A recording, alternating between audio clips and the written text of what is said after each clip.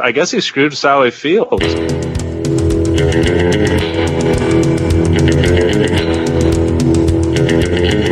right, but you're just trusting Wikipedia over Jason and I. Because they make you get recircumcised if you convert. Tries to get to a place and back and as fast as he can. Hello and welcome. We're back from theballerlifestyle.com. It is the Baller Lifestyle Podcast. My name is Brian Beckner. I am the host of the show. I'm going to take a guess that this is episode 235, which is a grip. That's more than a few. 235 episodes in. You're welcome. That's all I can say. If you would like to reach out, you can do so. A lot of people might want to respond to what we're going to talk about today. If you want to do that, you can do so via the email address mailbag@theballerlifestyle.com. You can also send us a voicemail 949-464-TBLS. The Facebook page, a lot happening on the Facebook page. Big topic lately on the Facebook page is my thriving mustache. Very, very popular. If you have not gone to the Baller Lifestyle Facebook group, or you do not follow my Instagram story page, you may not know about my Burt Reynolds style mustache. My mustache has been compared to Burt Reynolds, which is weird because he just passed and we're paying tribute to him today. So if you want to make fun of the way I look, if that is the kind of thing that makes you feel better about the way you look, fine. You can do that.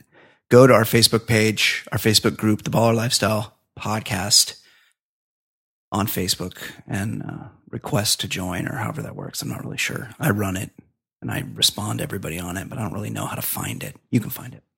And if you would like to subscribe or make a monetary donation to the show, patreon.com/theballerlifestyle, where all the heroes hang out. Joining me now, as always, it's Ed Daly. Ed, how are you? I'm doing well. Did you?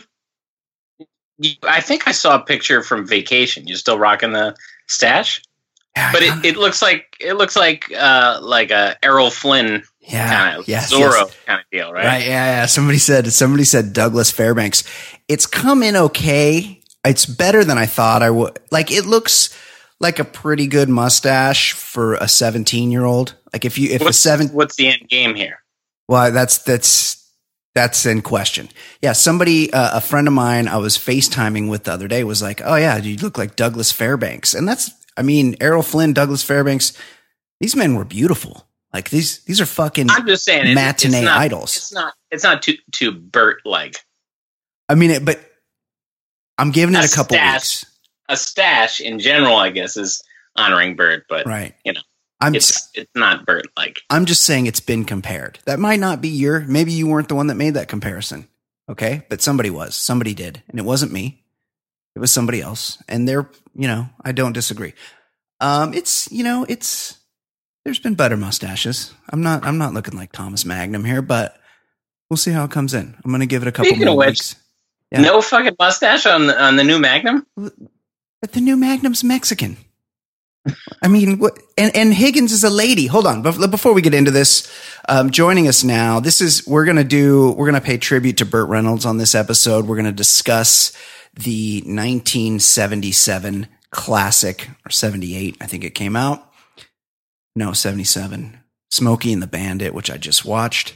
And we're going to discuss it with myself, of course, Ed Daly, always, and very special friend of the show, a guy that occasionally has to leave in the middle of doing a show to go do something that I won't mention here. Of course, I'm talking about Jason Stewart. Jason, how are you? Hello, man. Hey, Jason. I will say this. Known as you guys are talking about Brian's mustache. If you are unaware of what Brian looks like and you haven't gone to his social media platforms, the ambiguousness, whatever you want to call it, Brian. Ambiguity. Yeah. Perfect. We'll clean that up in post. Okay. So the ambiguity with Brian Beckner is if you look at his, Instagram or Facebook, he's either a guy who cares too much about what he looks like, or he's a guy that doesn't care at all about what he looks like. That's right. That's good. Yeah. I mean, I'm gonna go with the former. You can't really look like me and care a lot about what you look like. That's all I'll say. I'm not. You've got a lot of stuff going on. I do have a lot of rings and the fanny pack. Yes. You want to be noticed, but I'm not especially handsome. I'm not tall. I'm not in great shape. Like, there's not a lot happening here that you would really want to draw attention to or be extremely proud of. My eyes are close together. I mean, I've noticed my eyebrows. I'm starting to have those eyebrows that go like every which way, like Wilford Brimley. So I don't, it is what it is. I'm doing the best I can here, but I adorn, I go for it. I like to be stylish. I got some shirts and stuff. Some hats. Do what you gotta do. Hey, I'm out there. I'm putting it out there. Okay. Smokey and the Bandit. So Burt Reynolds died a couple weeks ago. A week and a half, something like that. Yeah. And he hadn't really been on the radar for quite a while. If you figure like the end of his career was Boogie Nights, and that came out that was 20 years ago. And then that was more than 20 years ago. And that was 20 years after Smokey and the Bandit. And, he had the hairpiece. I think he had some issues with pills. I'm sure there was copious amounts of alcohol consumed over the years. But in 1977, there just was nobody on the planet like Burt Reynolds. He was the actual fucking man. And he was really the template. Like, if you think about George Clooney now, where George Clooney he's this matinee idol. He's beautiful. Like, the guy fucks, but also he's got a sense of humor. And that was a thing that wasn't a thing until Burt Reynolds came along. Would you guys agree? Yeah, I read somebody's like obituary or commentary on him, and they said something to the extent that he could act, but he kind of picked the lane for the most part, aside from Deliverance. He picked the lane of just, hey, I'm just going to have fun with this, like being Burt Reynolds and do movies with my friends and have lots of sex. Like, he kind of chose to just be the fun, easygoing guy. Yeah, I noticed. I watched this movie. It's on Amazon Prime for those of you, and I hadn't seen it in, I don't know, a long time. It's been a long time for me. Yeah, I was probably like 12 years old the last time I watched it, and I watched it on the Amazon Prime thing. And what's cool about that is that there's like a scrolling. If you choose for there to be, there's like a scrolling stream of facts. And it tells you which actors in every scene. Actor in every scene, the songs. Great. And if you wait a minute, what? That seems like that you just completely cheated then for this podcast. You have a much more informed. No, I didn't write it. Come into no, this. I didn't write any of the shit down. But what I did notice is that Ed's here for that. I don't mess around with like having knowledge and knowing about stuff. I did notice that if you would click on an actor, like there was a couple dudes from Dukes of Hazzard that showed up, like it was it's a Southern movie. But if you click on somebody who's in a scene, you're like, who the fuck is that? And you click on them and it's like, here's the other things they've been in. It's all other Burt Reynolds movies. Yeah, that's what I use it for. It's great. Yeah. I know. Like, yeah. He was in Gator. Right. This chick was in Gator and Cannonball Run. Like, it was all the same actors. You're right. I actually read this guy's memoir probably, I don't know, 18 months ago. Shut up. And that's what Get it the was. Fuck out of here.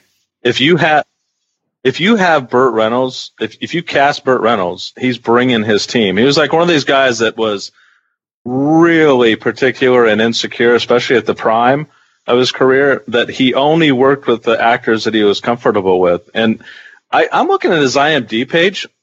I know you said the end of his career was Boogie Nights, and that was 97, right. Which, side note, is my favorite movie of all time. It's a great movie. The only movie he was ever up for an Academy Award for, by the way. But he probably has 50 credits after Boogie Nights. I know. I remember Striptease was right around the same time. Right. Yeah. No, most of them we haven't heard of. And then if you look at 2016, I think you'll get a little depressed.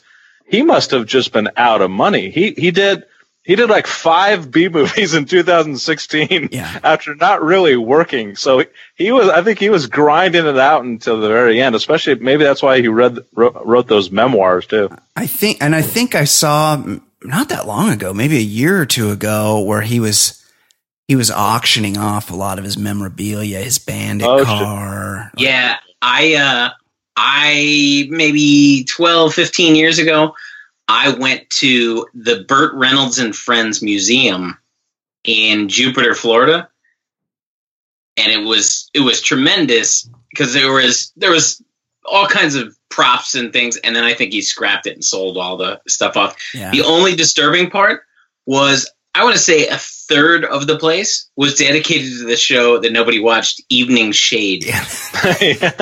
That was a big show. That was the broad that did Designing Women. Like she had carte blanche at CBS at the time, and she's like, Designing Women was a big hit, and they're like, make us another hit, and she's like, I got it right here, Evening Shade with Burt Reynolds.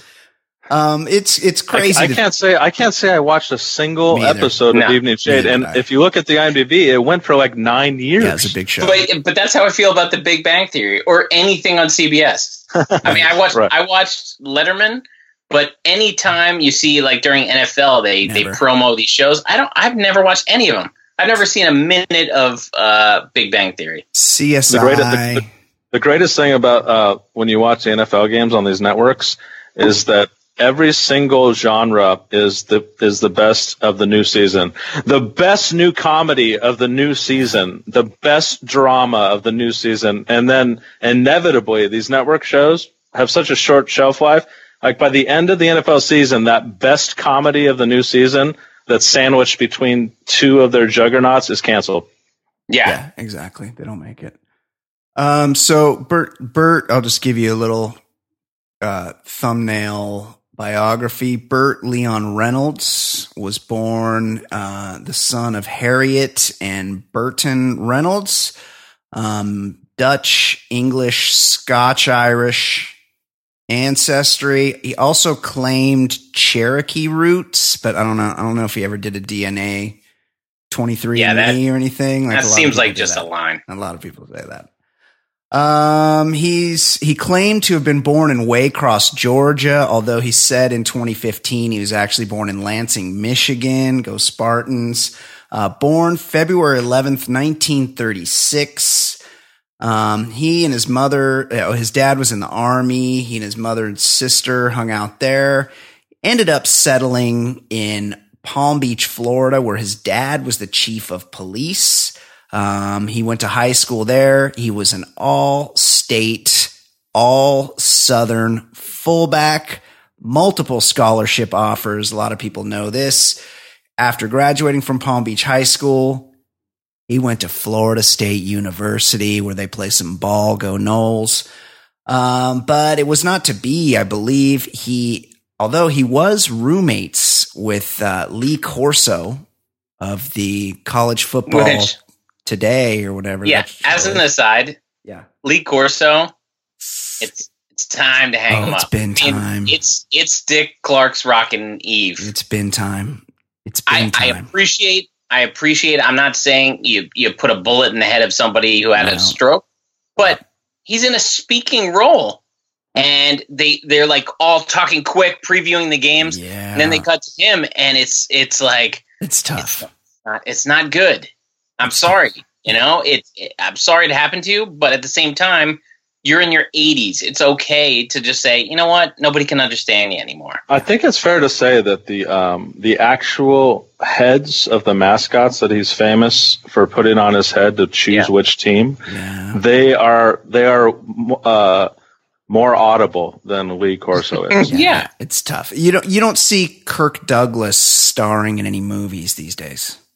But they roll him out on stage sometimes, like Michael Douglas will be talking to him. Yeah. Oh, Dad, you're so funny. And nobody knows what the fuck he's talking about. You know what they should do? Hey, producers, just have Lee Corso in his fucking house. Have him in his living room in Florida, wherever he lives. And when it comes time to pick the games, just go to him real quick and have him put the head on and everybody could go crazy. Yeah. You don't even need to have him there. Or go Legends of the Fall, Anthony Hopkins. Just give him a little chalkboard. And then he can write his thoughts. So Bert got hurt on the field. He hurt his knee, and then he apparently had a bad car accident, lost his spleen, which, does anybody need a spleen? Only time you ever hear about a spleen is when somebody loses one in an accident. And fucked up his other knee. He tried to go on, but it just didn't happen for him. Switched to drama, and the guy was just a fucking handsome son of a bitch.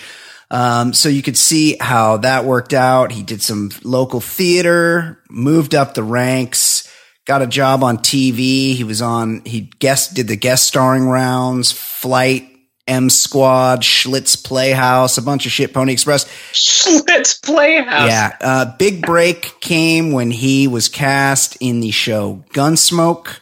Did that for a few years. Some other TV shit that I've never heard of. Then big movie, like jumping from TV to the movies was a big fucking deal back then. Right. And he made shit happen when he starred in a little film called Deliverance, directed by John Boorman. If you haven't seen it, watch it. It's great. He went on to fucking star in a bunch of shit, direct a bunch of shit. He was a super fucking powerhouse actor. Turned down a lot of roles too. Terms of Endearment, that was him. That was supposed to be him. Didn't want it. Ended up going to Jack Nicholson. There's a whole bunch of other ones. I think. Did he get Indiana Jones or no? I thought maybe no, Han Solo. Bond? James Bond, maybe. Yeah, maybe. There was a whole bunch. I could have studied that. I didn't. Anyway, he was the fucking man in 1970. Yeah. Could we talk about? I mean, get off the filmography and maybe talk about something that will be very interesting to our listeners. I just found on Ranker.com a list of women that Burt Reynolds has had sex with, ranked. Are you guys interested in this? I'm interested in the names, but if the internet has taught me anything, Ranker.com is a pretty rough ranking list. Give us. All right, well, screw you. Okay, ready? 9th on the list is Lorna Luft. Yeah. Any reaction to that? No. Who's that? Before my time. Lorna Luft. Dinah Shore. Yeah, that was his girlfriend. I knew about that. Yeah, she was a big golfer. Yeah. Go on. Talk show host.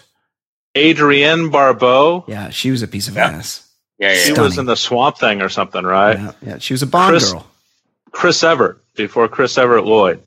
She was cute back in the day. Yes, Chris Evert still looks good. She's in her fucking 60s. She looks amazing. Yeah, she's handsome. Tammy Wynette at 5th. Yeah. Okay. Sally, I guess he screwed Sally Field, too. Of course he did. She was his girlfriend for like 10 years. That's what I meant. Yeah. Tawny Little. Oh, Tawny Little, fucking local news anchor, Channel 7, Tawny Little. Miss America, too. She was also Miss America. That's right. Second on the list is Lonnie Anderson. They were married, contentious divorce. She said Bert used to tune her up quite a bit, which isn't cool. Yeah, that's not fortunate. And the first on this list is a Kate Edelman Johnson. Do we know who she is? No. Should we Google her?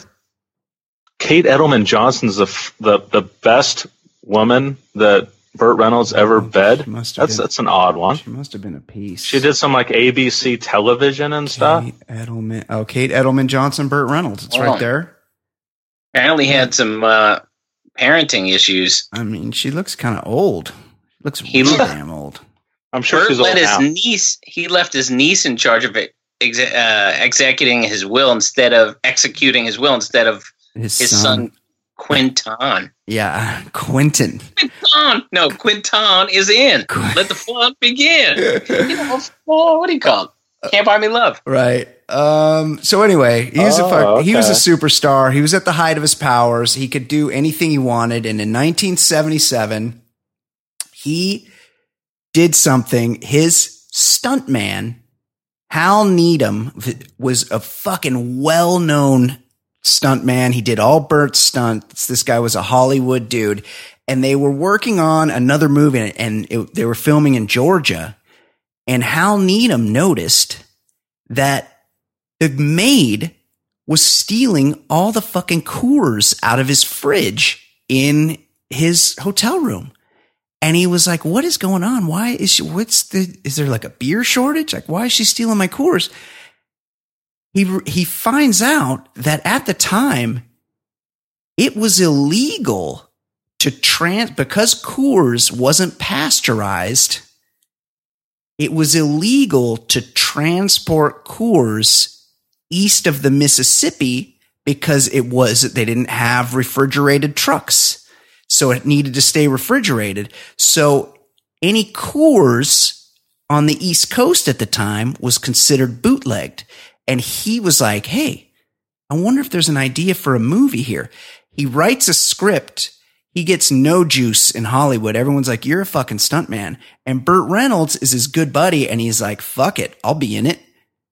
All of a sudden, the studio, I think it might have been Warner Brothers, was like, oh, Burt Reynolds is going to do it. He's the biggest star in the world. Let's do it. Not only does Hal Needham, his stuntman, get his screenplay produced, but he directs the fucking movie as well. Goes on to be the second highest grossing film of 1977 behind Star Wars. Star Wars 1. New Hope. Don't give me that episode 4. No, it was just called Star Wars. Star Wars. It was just called Star Wars. New Hope. Yeah. But it wasn't even New Hope. It right. was just Star Wars. Right. Yeah. So it was a big fucking There was hit. one wrinkle that I read. Give me the wrinkle. First, Jerry Reed read it and was like, "Oh, I want to be Bandit." Oh, right. And then Bert found out about it. He's like, "I'm going to be Bandit." All right, Jerry, you're the snowman. Still pretty good. Jerry though. just got bumped. Yeah, I mean, it was a good gig. Yeah, it was pretty good to be Burt Reynolds' friend in the 70s and 80s. That's for sure. Okay, so the story of the movie, it's pretty simple. It's not a lot to it. It's Bandit he's like a trucker. So this is one of the interesting things about the movie. He's a trucker and he's like famous for being a trucker, which is apparently something in the South. We have a lot of stuff. Is he famous for being a trucker or is he famous for being a blocker? No, Bandit 1 was the car, right? Right, but he's like at a show. It's like a truck show. And this Big Enos and Little Enos are these wealthy Texans. And they want some Coors brought to some fair they're having in Georgia, in Atlanta. And so they go get the Bandit, and the Bandit's like signing autographs. Like he's at this show. He's like a known dude. And I think it's because he's a truck driver. He's a known truck guy. But he's known like the bouncer's known in what do you call it? Right. Roadhouse. Cooler. So they make him an offer. I mean, you had the cheating notes, so you probably know better than me, but my takeaway this whole time was that my takeaway this entire time was that he was famous for being a great driver and blocker for all of these trucker heists. No, I only used, as you call, and I don't appreciate your tone, cheating notes. I just like to say, when I'm looking at an actor, be like, hey, what else was he in? That's what I use it for. I was accusing Brian of the cheating notes. I wasn't accusing you, Ed, of doing it. I did read on the side. So this is part of how I know. They said that despite being a famous trucker, he's never shown behind the wheel of a truck in the movie. And it says, and now I'm on the wiki, and it says, wealthy Texan Big Enos Burdett and his son Little Enos, played by the great Paul Williams, if you ever watched Love Boat.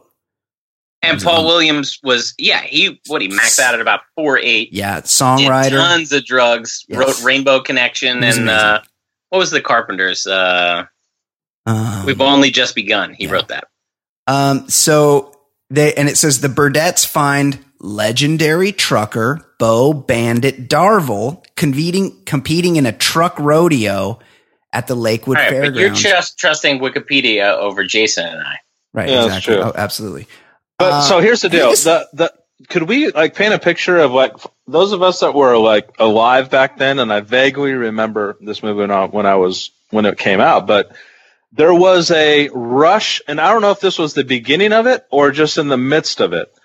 There was a rush of freaking CB truck movies. Totally. Yes. And people in the 70s loved it. And I don't know if it was because, looking back, it seems like such a simple form of communication, but I think in the late 70s, it was really incredibly cool to speak to somebody, to speak to a stranger while you're driving. That was so amazing. They made a ton of movies about it. Yes. CB, ham radio. My grandfather in his Cadillac had a CB, and I remember getting in trouble for trying to mess with it with other people. Yeah, because this is serious. Right. You get on there, could be important business happening on there, and you're fucking it up by jacking around. 10-4, 1 2 1 2. What's your 20? Just saying random shit. Right. So Big Enos and Little Enos, they basically dare Bandit. They're like, look, we need 400 cases of Coors brought from Texarkana, Texas. That's a little confusing. Texarkana. Is that on the Texas-Arkansas border? Is that how they came up with that? I think so. I think Kansas was around there too. Yeah. I think Adrian Peterson and Ellen DeGeneres are from there. That's what I remember about Texarkana. I thought Ellen DeGeneres was from Louisiana. Okay, hold on. Let's not digress. He's got to bring 400 cases of Coors from Texarkana, Texas back to Atlanta, and he's got to do it in 28 hours. And apparently it's never been done. They keep records of this shit in the trucking world. And Burt Reynolds is like, I think we should ask all our trucker listeners, because I'm sure we have many. Do they always know what you're transporting? Yeah, you're supposed to keep a manifest. Wouldn't you just drive with Coors in there? Does anyone know? No, you get pulled over. Yeah, you keep a manifest if you're pulled over. But is it a given you're getting pulled over? No, you also got to go through the scales. I haven't been pulled over for 25 years. Yeah, but if you're a trucker, you got to go. You're going 100 miles an hour. Right? Yeah, you go through the scales and they weigh your truck to make sure you're those complying. Weigh stations. And also, you got to keep a log. You can't drive too many hours, and you can't be taking those speed pills. Do you think those log and speed restrictions were happening in the 70s? Yes, for sure. That was the height of trucking. This movie should be called, kind of looking back, Bandit. The guy that put years in federal prison, years of risk of prison time for a felonious activity, and risked his life and limb going 110 miles an hour for many miles for $80,000. Right. Well, for banquet beer. Also, yeah, and basically they tell him they're like, a new truck is $80,000. So basically he's doing it to get a new rig. But I did the math here, and nobody loves original Coors more than I do. If I'm on the golf course and the cart girl comes up, the first thing I'm looking to see is if she's got original Coors. If I'm drinking an American mass-produced shit beer, 9 times out of 10, it's going to be either original Coors or Pabst Blue Ribbon. Those are my beers. I love Coors. But 400 cases of Coors is 9,600 cans. He's paying the Bandit $80,000 to bring him 9,600 cans of Coors. That's over $8 a can in $1977. Whoa. just for the transport. Yeah, beers had to be $1 at most back then. He also had to buy the beer. He had to pay for the 400 cases of beer in Texas and then spend $8 a can getting it driven warm from Texarkana to Atlanta. I gotta imagine the South had plenty of Schlitz. What are some other old beers? Milwaukee back then? Yes. There was probably a regional beer that was a close Miller High Life, I'm sure. Yes, a close proximity to Coors was available in Atlanta. So that part lost me. Also, I want it noted that I see here on the Wikipedia that the release date of Smokey and the Bandit was May 19th, 1977. That was my second birthday. I turned the big two. Good to know. Big two. I also want to note, I remember the opening theme song. I think maybe all the songs are sung by Jerry Reed. Yeah, they're all Jerry Reed. But the beginning, I think, is the song is The Bandit, and it's very literal. It's bad songwriting. It's just it's kind of like the old theme songs, how it would be very specific. It would tell you everything. That's how that's how Jerry Reed songs are. Lacking any symbolism at all for the people in the South. Like plot with a harmonica. Yeah, no, it's like the Bandit. He drives a Trans Am. He runs liquor. Like it's like all. It's Cops just don't like him. Yeah. And I think the chorus is he tries to get to a place and back and as fast as he can. Yeah, that's exactly it. It's like a bad sitcom theme song. Yeah, so he agreed. Can we talk about Bandit 1 or what? I got to get to the Trans Am now. That's the other thing. He's like, okay. So he pulls up. He picks up his buddy Snowman. Snowman, yeah, Cletus Snow, played by Jerry. Lots Reed. of kids. Yeah, he just walks into his house. His wife's got her hair in curlers. He's a real asshole to the wife. He's like, "Hey, you're a fucking bitch. Get out of my way. I got to get your husband." Then Cletus is and you're asleep. Ugly too. Yeah, Cletus is asleep. The Bandit jumps in bed with him, and the camera angle is like from below the bed in the corner.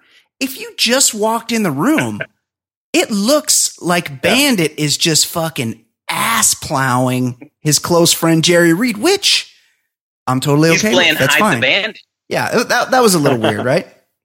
Weird choice by Hal Needham. He's taking Bandit 1 right into Bandit number 2. Yeah. The first red flag, when he pulls up to the house, his truck, Bandit 2, I would say if you're trying to evade the cops, put it in just an unmarked big rig. He's got a fucking weird mural on the side. Yeah, it's a rodeo. It's a rodeo theme. You're talking about the same guy who had his sole purpose in the movie was to draw cops away from the truck and to outrun cops and be conspicuous. And he wears a bright red shirt the entire movie. He also tells Big Enos and Little Enos he needs money for the beer and he needs money for a car. And so they give him, they're like count, like handing him hundreds, and he's like, better car. I need a better car. I need a faster car. And they keep giving him money. So for hundreds more?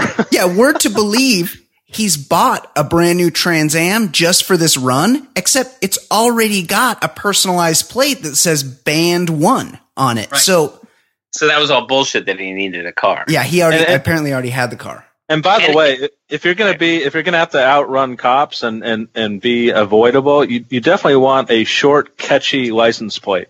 Yeah, Band 1. Yeah. Right. Wait, was that a C or a J?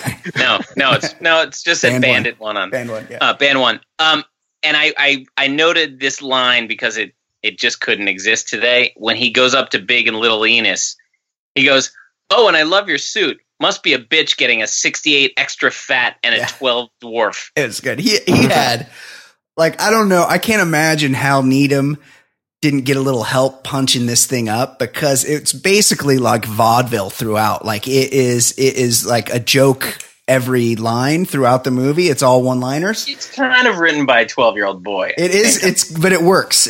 I was surprised that I was giggling throughout this movie, even if the jokes were kind of dumb. And I think in the beginning, that's when we see Cooter from Dukes of Hazzard making an appearance. Yeah, Cooter's there, and then later, Enos, Sheriff Roscoe P. Coltrane's deputy, makes an appearance, surprisingly, as a Southern cop. Then they start playing Westbound and Down and then Eastbound and Down. Because they're headed out. And he says, Bandit tells Snowman, he's like, hey, we need to go to Atlanta and back in 28 hours. And Snowman immediately knows, well, that's never been done. No one's ever done that, because apparently they keep records of this shit. And also, Bandit says it's 900 miles. The side of the screen is like, no, if you take Highway 82 or whatever it is, it's actually 622 miles. Like, Bandit was way off on that number. But yeah, they head out, and they're running down the highway. Everything's going good. And then Bandit encounters a bride in the middle of the road, and Wait a minute, Brian. Yeah. How come we're skipping past the Trans Am? I mean, can't we break down what the Trans Am is? Yeah, it's gorgeous. Yeah. I mean, I didn't write sheet notes like you guys do, but I did look up Trans Am, and for a car that was so iconic in our childhood, the car that's driven in this movie, was it Pontiac Firebird Trans Am? Yeah. I think they stopped making this thing in the late 80s or early 90s. Yeah. Like it had a fairly short shelf life I mean, how many cars can you say were made famous by a movie? I mean, they're you can count on one hand. It must have been a complete piece of shit car, the Trans Am. Did you guys ever ride in one or own one? I didn't own one, but you definitely saw the type of guy who drove them in the early 80s. Yeah. It was a certain type of person that when society kind of moved away from those type of guys, right. You know what I mean? Like there was a type of guy that was always associated with the Trans Am. The American muscle car, and I know my uncle was one of them. I know that we're going to get a lot of pushback here from the audience. Which is what you guys are wont to do, as you've done with my mustache, as you've done with everything else I've ever said on the show. The American muscle car sort of peaked in the early 70s, like 71, 72. You're really pushing it on like a 73 anything, Barracuda, if you're a Mopar guy, whatever. 77 was you're really past the prime of the American muscle car. Now, this Burt Reynolds, he made him fucking cool again with this Trans Am. And apparently I got this off the side of the screen. They sold like 70,000 Trans Ams the year before this movie came out. And then the year after, they sold like 120,000 Trans Ams. And some guy at Pontiac told Burt Reynolds, they're like, hey, if this movie's a hit, I'll give you one. And then the movie was a hit, and they didn't give him a Trans Am, and he was like, "Hey, what the fuck?" But he didn't want to seem like an entitled movie star because he's rich. He could afford a Trans Am at the time. This is before he lost all his money. But eventually he made an overture back to Pontiac and was like, "Hey, what the fuck? That guy said he was going to give me a car." And they're like, "Oh, he doesn't work here anymore." And some other guy's like, "I'm in charge now, and you can fuck off because I'm not giving you a Trans Am." And meanwhile, the guy pretty much doubled the sales of the Pontiac Trans Am by himself. Did they? I don't remember. I didn't see I haven't seen the sequel in years. They brought the Trans Am back for the sequel, right? Yeah, I think it was in all. They made 3. I think it was in all 3. Yeah.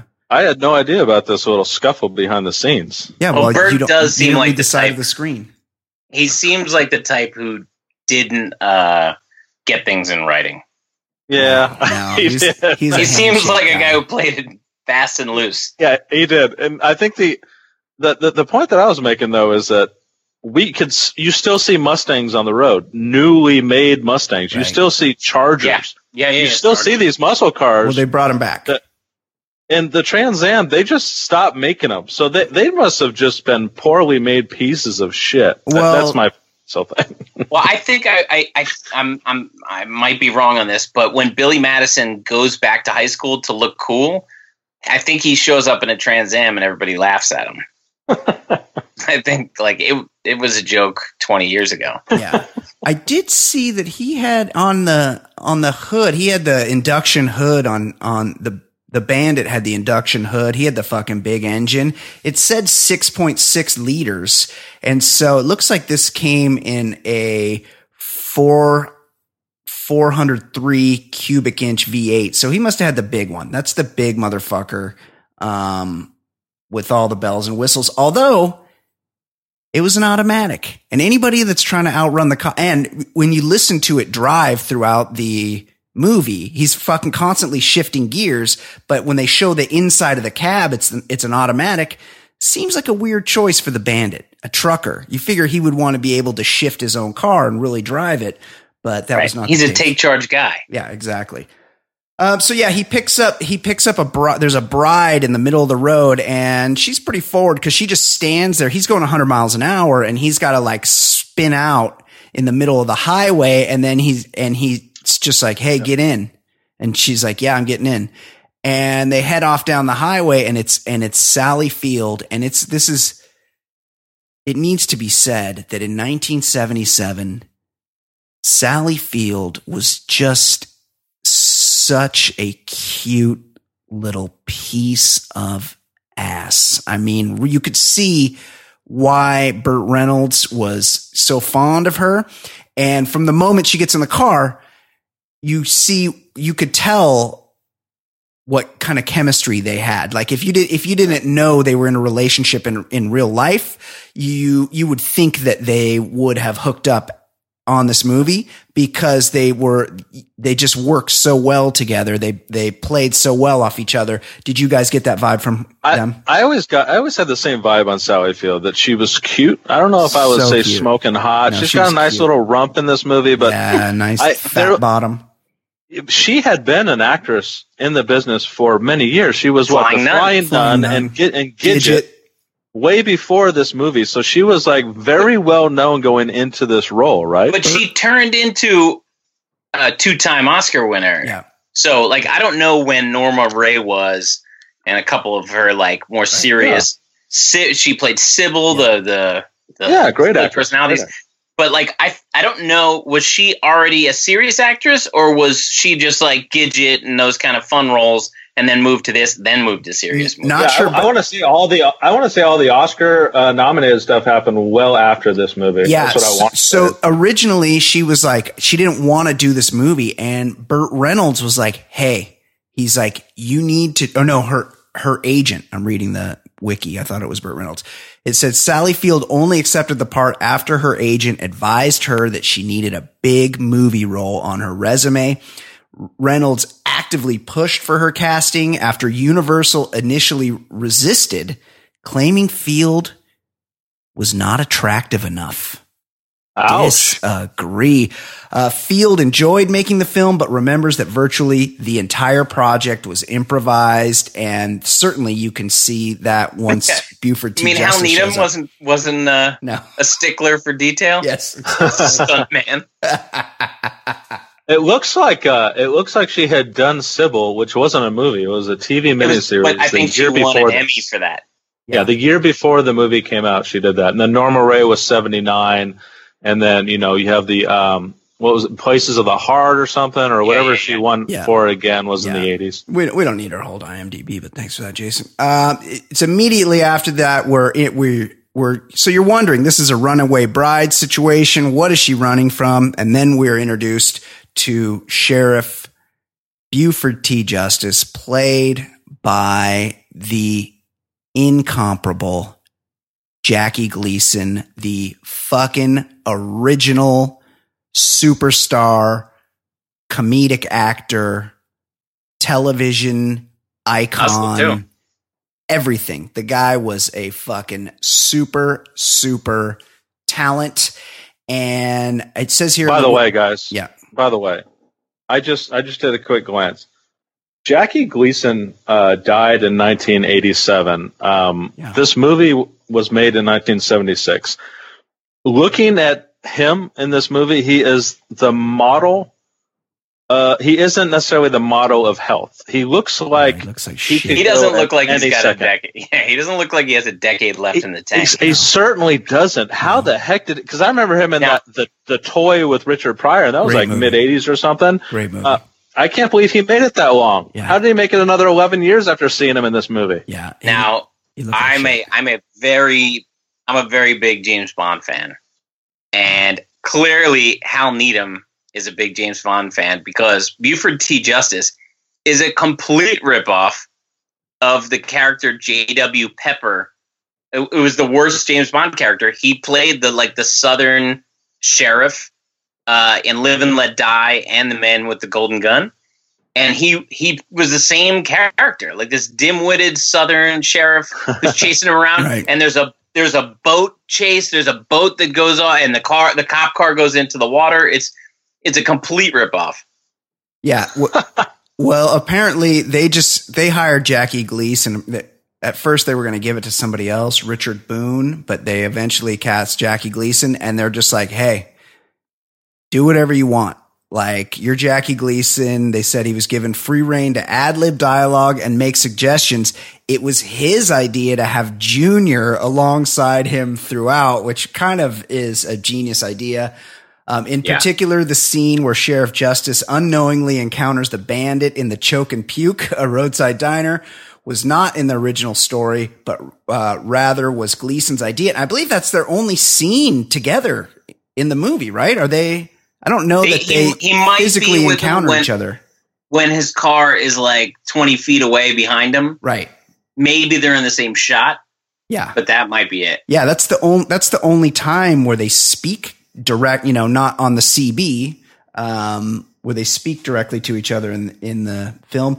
And Junior is an ex LA Ram. Oh, really? It's Mike Henry. He was a football player. He was very good looking. Sally Field, her name's Carrie. They call her Frog. And Bandit's calling her fat. He's really mean to her. They're basically just ripping on each other the whole time. It's pretty funny. Then basically it's a car chase for the whole rest of the movie. But Sally Field's character is was the future daughter-in-law of Jackie Gleason. So she's run. Yeah, that's right. Junior's in a tuxedo. He was about to marry, and they kind of give you the background on that. She ran away from the wedding, and Buford T. Justice and Junior are trying to retrieve her and bring her back and talk some sense into her. And Jerry Reed, they pepper him in, and he's fun. Right. But after reading that fact that he was originally given the role of the Bandit, this movie would have sucked if he had to carry it. Yeah, it would have been a different movie. Would have been a lot different movie. A couple things I noticed. There's a lot of, and this was big in the 70s and 80s. There's a lot of spin outs and jumping bridges and a lot of things where you're like, hey, if that really happened, one, it's impossible. It's physically impossible, but okay, I'll suspend disbelief. But B, like if you jumped a bridge and the car landed, you would blow out all the tires, destroy the suspension, and probably break your spine. And they do that like 47 times throughout the rest of the movie. But it happened in James Bond, so they just did the exact scene. Right. Exactly. So there's I mean, if you want to go right to the flaws of the film as it goes to the action scenes, you need to also take into account the fact that they're doing all this speedy driving and turning and jumping over rivers, and not one seatbelt is used ever. No. So when you land the jump, your body is not going to stop flying. And at that point, I love the great thing about the bridge jump, and I had to rewind it and watch it again. There's conveniently a ramp for the Bandit, and then the ramp is gone for the police car. So it's amazing that happened. And I did think it was funny, and this was also a technique used in the 70s because of just a lack of technology. To show how fast things are going, speed up the film. Yeah, that was good. Yes. Oh, they do that with fights too. Yes, totally. They do that all the sped up time. all kinds of fights. Yeah, they didn't have CGI back then. They didn't have modern techniques. They had to really do shit. And these days you can see the flaws. But you'd see a bird in the background, and the bird would be going at warp speed. Yeah, so they're being chased around. Eventually, the bandit has to stop. He stops at a bus station, and he's like, "All right, I'm gonna let you go." He's like getting rid of Sally Field, and he goes in. And this just to give you to put in perspective the amount of money that was paid for this Coors. The bandit goes into the diner, and he orders 2 cheeseburgers and an iced tea, and the bill. He says, "What do I owe you, miss?" And she says, $1.50. $1.50 for 2 meals, 2 cheeseburgers and an iced tea. And that's the scene where the bandit encounters Buford T. Justice. They don't realize, or Buford T. Justice doesn't realize he's speaking to the bandit. The bandit pays for his lunch, and then Buford T. Justice goes into cop a squirt, as I believe is the terminology he uses.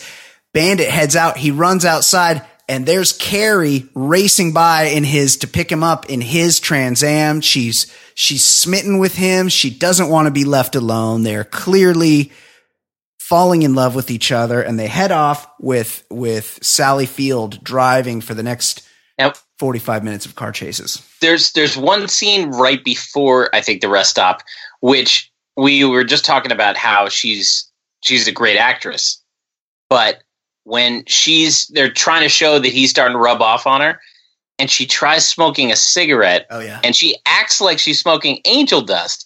It's right. The weirdest overacting I've ever seen. But she's supposed to not be able to smoke, right? Because that's kind of like a thing she does throughout. She sells that, but it's weird. It's one thing to be trying a cigarette and coughing a little too much, sure. But she acts like her eyes are gonna pop out. Yeah, that is true. It is a little overacting. And then it's cute, they try to do a thing where they change. Yeah, they all sit in my lap, see if something comes up. Right, and she's like, "Was that your belt buckle?" And there's a lot of flirtation. This is my thing. The changing, the trying to trade places in a car going 100 miles an hour. Right. I mean, there are so many things that this guy did, so many decisions this guy made with that car that are head scratching. But would it have really been a whole lot different just to pull off into some I don't know, shaded area off the road and just change places? Well, they had time to pull over and fornicate, so they had time to switch places. Yeah, eventually they pull over and fuck, and the bandit's like, "I only take my hat off for one thing," and she's like, "Well, maybe you should take your hat off." Oh my goodness! I want you to get it in. I want you to get that. And then he takes it off, and you see that the early days of Burt Reynolds' wig, which is just one of those things that's hard to get past, all those wigs over the years. What else? There's some racism. There's racism, and also there are a lot of randos that are helping along the way. That's the whole. Yeah, he's a well-known guy, like the hearse driver. Yeah, the hearse driver just realizes that it's Bandit driving by, and he gets on the same frequency and talks jive to Bandit. Right. Yeah, I feel like maybe truckers, that's one thing that you need to CB. I feel like hearse drivers, because we've all been caught behind a funeral procession, and it's complete bullshit. They go 2 miles an hour. It takes forever. They wouldn't need a CB. Yeah. Well, also, and he kind of looked like the jive guy from Airplane. I don't know if it was. He gets some local whores on the horn that he knows, and they're like, "Oh, don't worry, we'll fuck the cops, so you don't have to. We already got it covered. We're fucking the cops in a motorhome over here, and also, why don't you swing by and fuck us later?" And he's like, "All right, yeah, no problem." I noticed then that right around this point, 55 minutes into the movie. And they've gone through at least 3 states at this point. It's the first time they finally stopped for gas. Yeah, well, I mean, they finally stopped for gas, or at least showed that they stopped for gas. The car has been through. The funny thing is that the Smokey car is almost completely incinerated, or not incinerated, but completely everything's been disintegrated. Yeah, like, they do that, and that's a realistic portrayal of what a car would look like after going through as many things that it has gone through. This Trans Am goes through just about clean, completely clean, right? And no tires. No tires are even low. No tires need changing, and he's doing a lot of shit. Yeah, he's going over 100 miles an hour the whole time. The Buford T. Justice's cop car, I think it's like a Pontiac Le Mans or something, more of a sedan type. And he does that thing that they did on about 3 episodes of Chips every season, where he goes under an 18-wheeler and it rips the whole top of the car off. Yeah, that was a big time Chips move. Yeah, that was very common back in the day, and now you never see that. I wish we could get more of that in movies. Something tells me the liability on that particular stunt is far too high for stunts these days. That's probably true. They would just CGI the shit now. Yeah, now the same scene, anytime you see somebody driving in a movie, you know they're about to get T-boned without them looking. That's the most CGI'd driving thing. They constantly do the T-bone. And another thing about the what was I going to say about the driving in this movie? There was another thing that I specifically. Oh no! It was we forgot to bring this up. So a signature move of Burt Reynolds in his heyday, when he basically could pick whatever script he wanted and pick the cast and everything, a signature move that I just remembered watching this movie is that he breaks the fourth wall once a movie. It's great. Yeah, he looks right. He looks right at the audience once. Yeah. That was like his signature move, which looking back is a complete badass move. Nobody fucking does that. Yeah. Right, because he's saying I'm bigger than all of this, the entire industry. Yeah, he did. So at the beginning, when he first evades a cop, he does a thing where he's, they didn't have much radio traffic, and it's weird because it's like a small town, and he's the only car on the road that the cop wouldn't just see him again. But he outruns a cop, he hops a curb and parks it behind a little building, and the cop goes the other way. And then he rolls out, he's on the grass and he rolls out to get back on the road, and he stops and he looks directly into the camera and smiles and then drives away. I mean, it's such a Burt move. It's such a classic. It's a cheesy thing, but he was the fucking man. It totally worked for him. Yeah, it did. And I will say there's one line later in the movie that I could bring up that just would never fly, at any point in this day and age, but the subtle racism, and I guess it was pretty obvious in the 70s in the South. I mean, the guy was driving had a Confederate flag on his license plate, but he pulls into the gas station, and the gas station attendant for the full service gas was black. Yeah. And Burt Reynolds gives him one of those low fives. You only saw it in the 70s, the low five. Yeah. And I do want to point out, it's not just racism towards black people, although it's mostly that. Remember the Japanese truck driver, when he takes off Justice's car door, he screams "Banzai." Also, he did? Yes. Oh, that's great. Also, he's quasi-Japanese. I don't know that the actor was actually Japanese, but they're like, hey, you look kind of Japanese. Yes, he did a Japanese voice. He yelled Banzai. It was very uncomfortable for this day and age, that's for sure. And you talked about when he takes his hat off for her. I want to point out, as much as Burt is a sexual being, that was one of the grosser kisses in cinema history. The only grosser kiss that I can think of is when Gene Hackman and Barbara Hershey smashed their faces together in Hoosiers. They didn't give a nice kiss. Yeah. It's pretty much like a face mashing kind of kiss. Yeah, it was not good. Yeah, they didn't really play up the sex part. I mean, they do fall in love, but yeah, that was kind of a weird scene.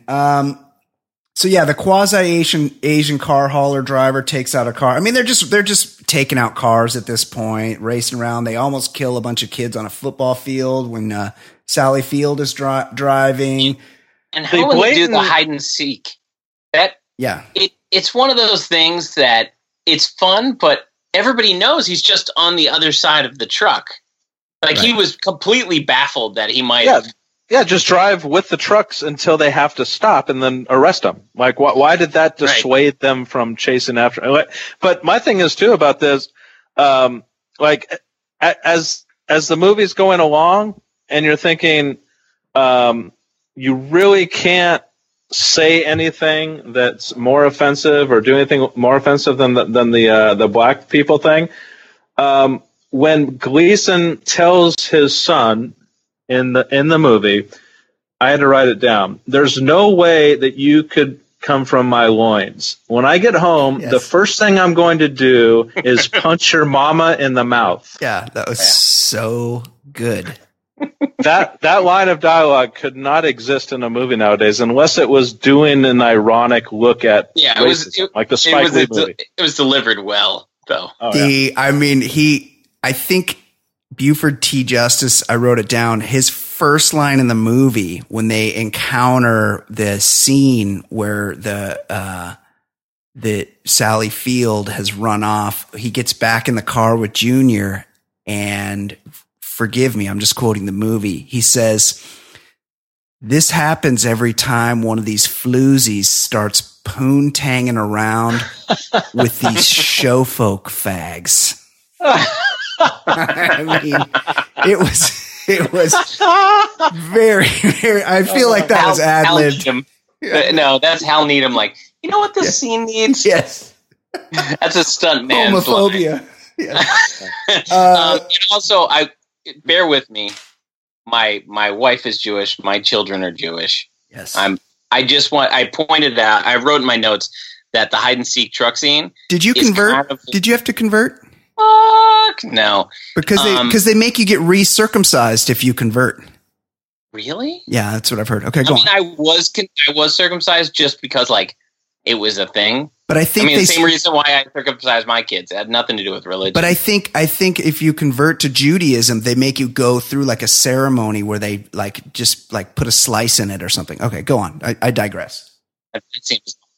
Anyway, my note with the hide and seek with the trucks is kind of like the time I went to Anne Frank's house. It's a 3-story house. Yeah. And there was just a bookshelf between the second and third floor. And they're like, "Hey, what's over here?" It's a bookshelf. All right, we give up. That's how I felt about the hide and seek. Yeah. Like, right. I mean, well, the truckers are like, there's a whole other floor there. The truckers are like, "We got you." And he just drives in between them. Like, the cop could just wait until he comes out from in between the trucks. It's the most obvious thing. There's somebody there. Somebody's right there. And by the way, all these people along the way that do the helping, what's in it for them? Yeah, they could say that they helped the bandit once. I mean, like, I don't get risking being arrested for helping and abetting or whatever the hell the charge would be, just to be cool with a bandit who doesn't give a shit about you. One of those truckers was Joe Klecko, so maybe he had too many headshots. Was it really? Yeah, he was one of them. Yeah, he was in a bunch of those movies. You don't want to go down for helping and abetting, that's for sure. So then, weird part of the movie, we're getting to the climax here. Snowman, he's got to pull off for gas finally. He's driving an 18-wheeler.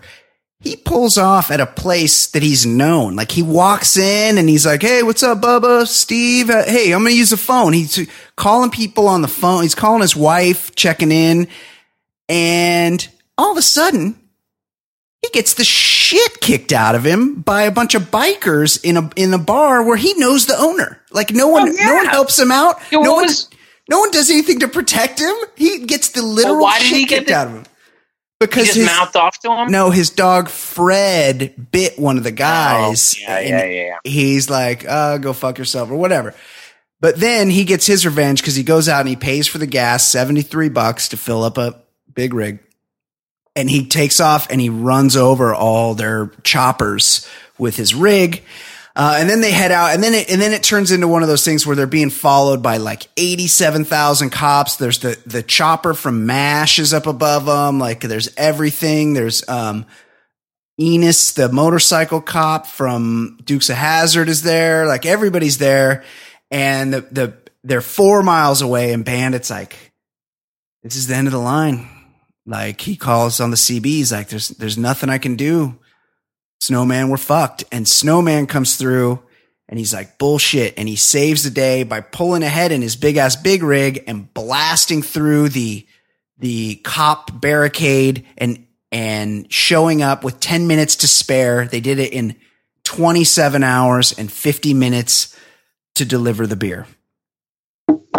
Anything to add, gentlemen? Why wouldn't the cops just... it seems like once you've run over the cop cars, they could just easily come get you. Yeah, but they were blocked, but because somehow he like knocked the cop cars into each other, but it was a couple hundred yards, and they're like, get these cars out of the way. We got to get this guy. Like, they were too lazy to just run. They wanted to be able to drive there, and the cars were in the way. But by that time, the Bandit had escaped in Big Enos's Cadillac, and he's like, here, we need a car. He's like, here, take this one. I only got 12 more or something, because Big Enos is real rich. Did I miss the part where the helicopter lost the trail? There was a helicopter for a while. Whatever happened to the helicopter? It's there. It runs up to the end. It's following them at the very end, but they pull the old switcheroo. Even though he leaves his hat and his red shirt on, and it's the exact people that they were looking for, they drive away in a convertible, and none of the cops seem to notice that it's the Bandit. So that the helicopter was tracing them at the end, and they still got away. Yes, that was my conclusion. It just doesn't. I mean, given the modern day technology, and there's no way in hell a high speed chase could result in someone escaping just because of GPS and everything else. I still think in 1977 that there would be a way of eventually catching this guy. All the resources of all the state troopers and everything at their disposal, if they really wanted to, they can catch this guy. Well, I mean, you know who he is. Like, you know his name. You probably could go to his mom's house. And you could track him down. And his personalized plates, too. Right. He's got band one. You know, like, it's like the Snowman. Snowman's got a family. The Bandit, he roams from town to town taking trucking gigs, and if you got a challenge for him, he likes challenges and having fun. And how about leveraging a handful of these aider and abettors and saying, you're either going to get prison time or you're going to give us the full name of this guy that you helped. Right, pull over Joe Klecko. Right. Yeah. Oh, yeah, buddy, you're going to jail if you don't give me Bandit. Or the whores that fuck the cops a town over to get them off the trail of the Bandit. And when the whores said, "Hey, Bandit, why don't you stop by?" he said, "Sorry, honey, I'm too pooped to pop." Wow, some sexy language there. Okay, anything to add, guys? No, it was a very Burt Reynolds movie. Yeah, it was great. It was. It was much better than I expected it to be. It's fun to watch, and it's very nostalgic, and it's a great look-see into kind of how things were done and perceived in the late 70s. But just the blatant lack of respect for authority, the just ridiculous ideas that all of this could have happened in a Trans Am that arrives at the end completely untouched with the same tires. When you start thinking about that, then you start thinking just how ridiculous this movie was. But you usually give the box office totals. It was an extremely successful movie that was made into at least one sequel. I don't remember the third one. Was the third one any good? No, it's Burt Reynolds isn't even in it. I'm guessing no. Burt Reynolds only does a cameo. The third one any good? Yeah. When is the answer yes? Never.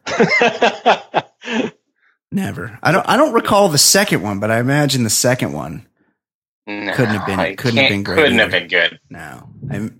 I can only imagine. Oh, it's $2.99 on YouTube. I imagine Burt Reynolds gave them 4 days on set, and Jerry Reed's like, "Oh, I can do 6 months here." What do you need? Like, how How about we make this one the snowman story? Hey, I've got a northbound and down and southbound and down. I can change that too. I've only done the 2 directions so far. We could also get combined directional. I could do southwest and down if you need it, northwest and down, whatever you need. We can go Eugene, Oregon to Knoxville, Tennessee. Legal status of Coors beer just an update from the Wikipedia. In 1977, Coors was unavailable for sale east of Oklahoma. A 1974 Time magazine article explains why Coors was so coveted that one would be willing to pay the Bandit such a high price to transport it because you couldn't get it. It was like this thing that you needed when really it's just shitty American beer. Yes. Yeah. Coors Banquet beer had a brief renaissance as certain people sought it out for its lack of stabilizers and preservatives. Gerald Ford hid it in his luggage after a trip to Colorado.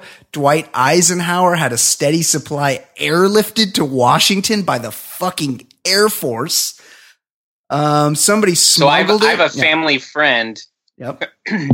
Excuse me. Family friend that was college roommates with Peter Coors. And in college, like in the late 60s, this guy, Peter Coors they'd get a full truck full of Coors to park at their like fraternity house each semester. Can you imagine? I mean, I know. Yeah. That's what I'm saying. Just printing money right there. Yeah. The lack of additives and preservatives meant that Coors had the potential for spoiling in a week if it were not kept cool throughout its transportation. That explains the 28-hour deadline. What else? The soundtrack, Eastbound and Down, sung and co-written by Reed. We got that. But also Westbound and Down. Yeah, Eastbound, Westbound. He did all the bounds and down. Needham saw an advertisement for the soon-to-be-released 77 Pontiac Trans Am and knew right away that would be the Bandit's car, or as Needham referred to it, a character in the movie. Well, that's true. He contacted Pontiac. An agreement was made that 4 1977 Trans Am and 2 Pontiac Le Mans 4-door sedans would be provided for the movie. The Trans Ams were actually 1976 model cars with 77 front ends. And yeah, like I said, it's said on the side of the screen. Bert did not get one for free. Okay, I say we wrap it up there. Jason Stewart, always thankful for your time. Thank you, gentlemen. You are a tremendous, tremendous guest, and we love having you. Ed Daly, fantastic work. As always, always good. Are the man. Until next time, my name is Brian Beckner. For Jason Stewart, for Ed Daly. We'll see you next week. Goodbye.